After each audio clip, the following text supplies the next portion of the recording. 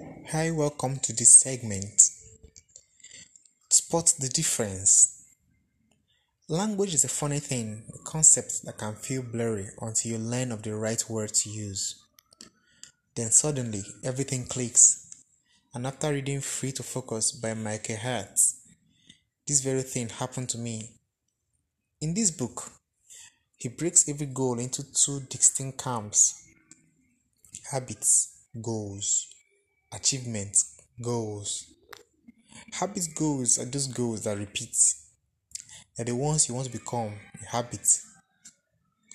To become part of your lifestyle, for example, goals like read 2 books a month or run 5 miles a week are habit goals. They repeat and don't have a clear end point.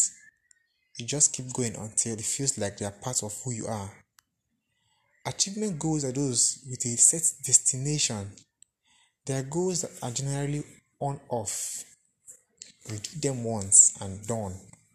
For example, goals like read 2 books by February 1st or run a marathon by October 15th are achievement goals.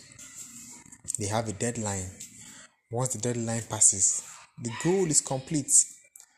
You either achieved it or you didn't.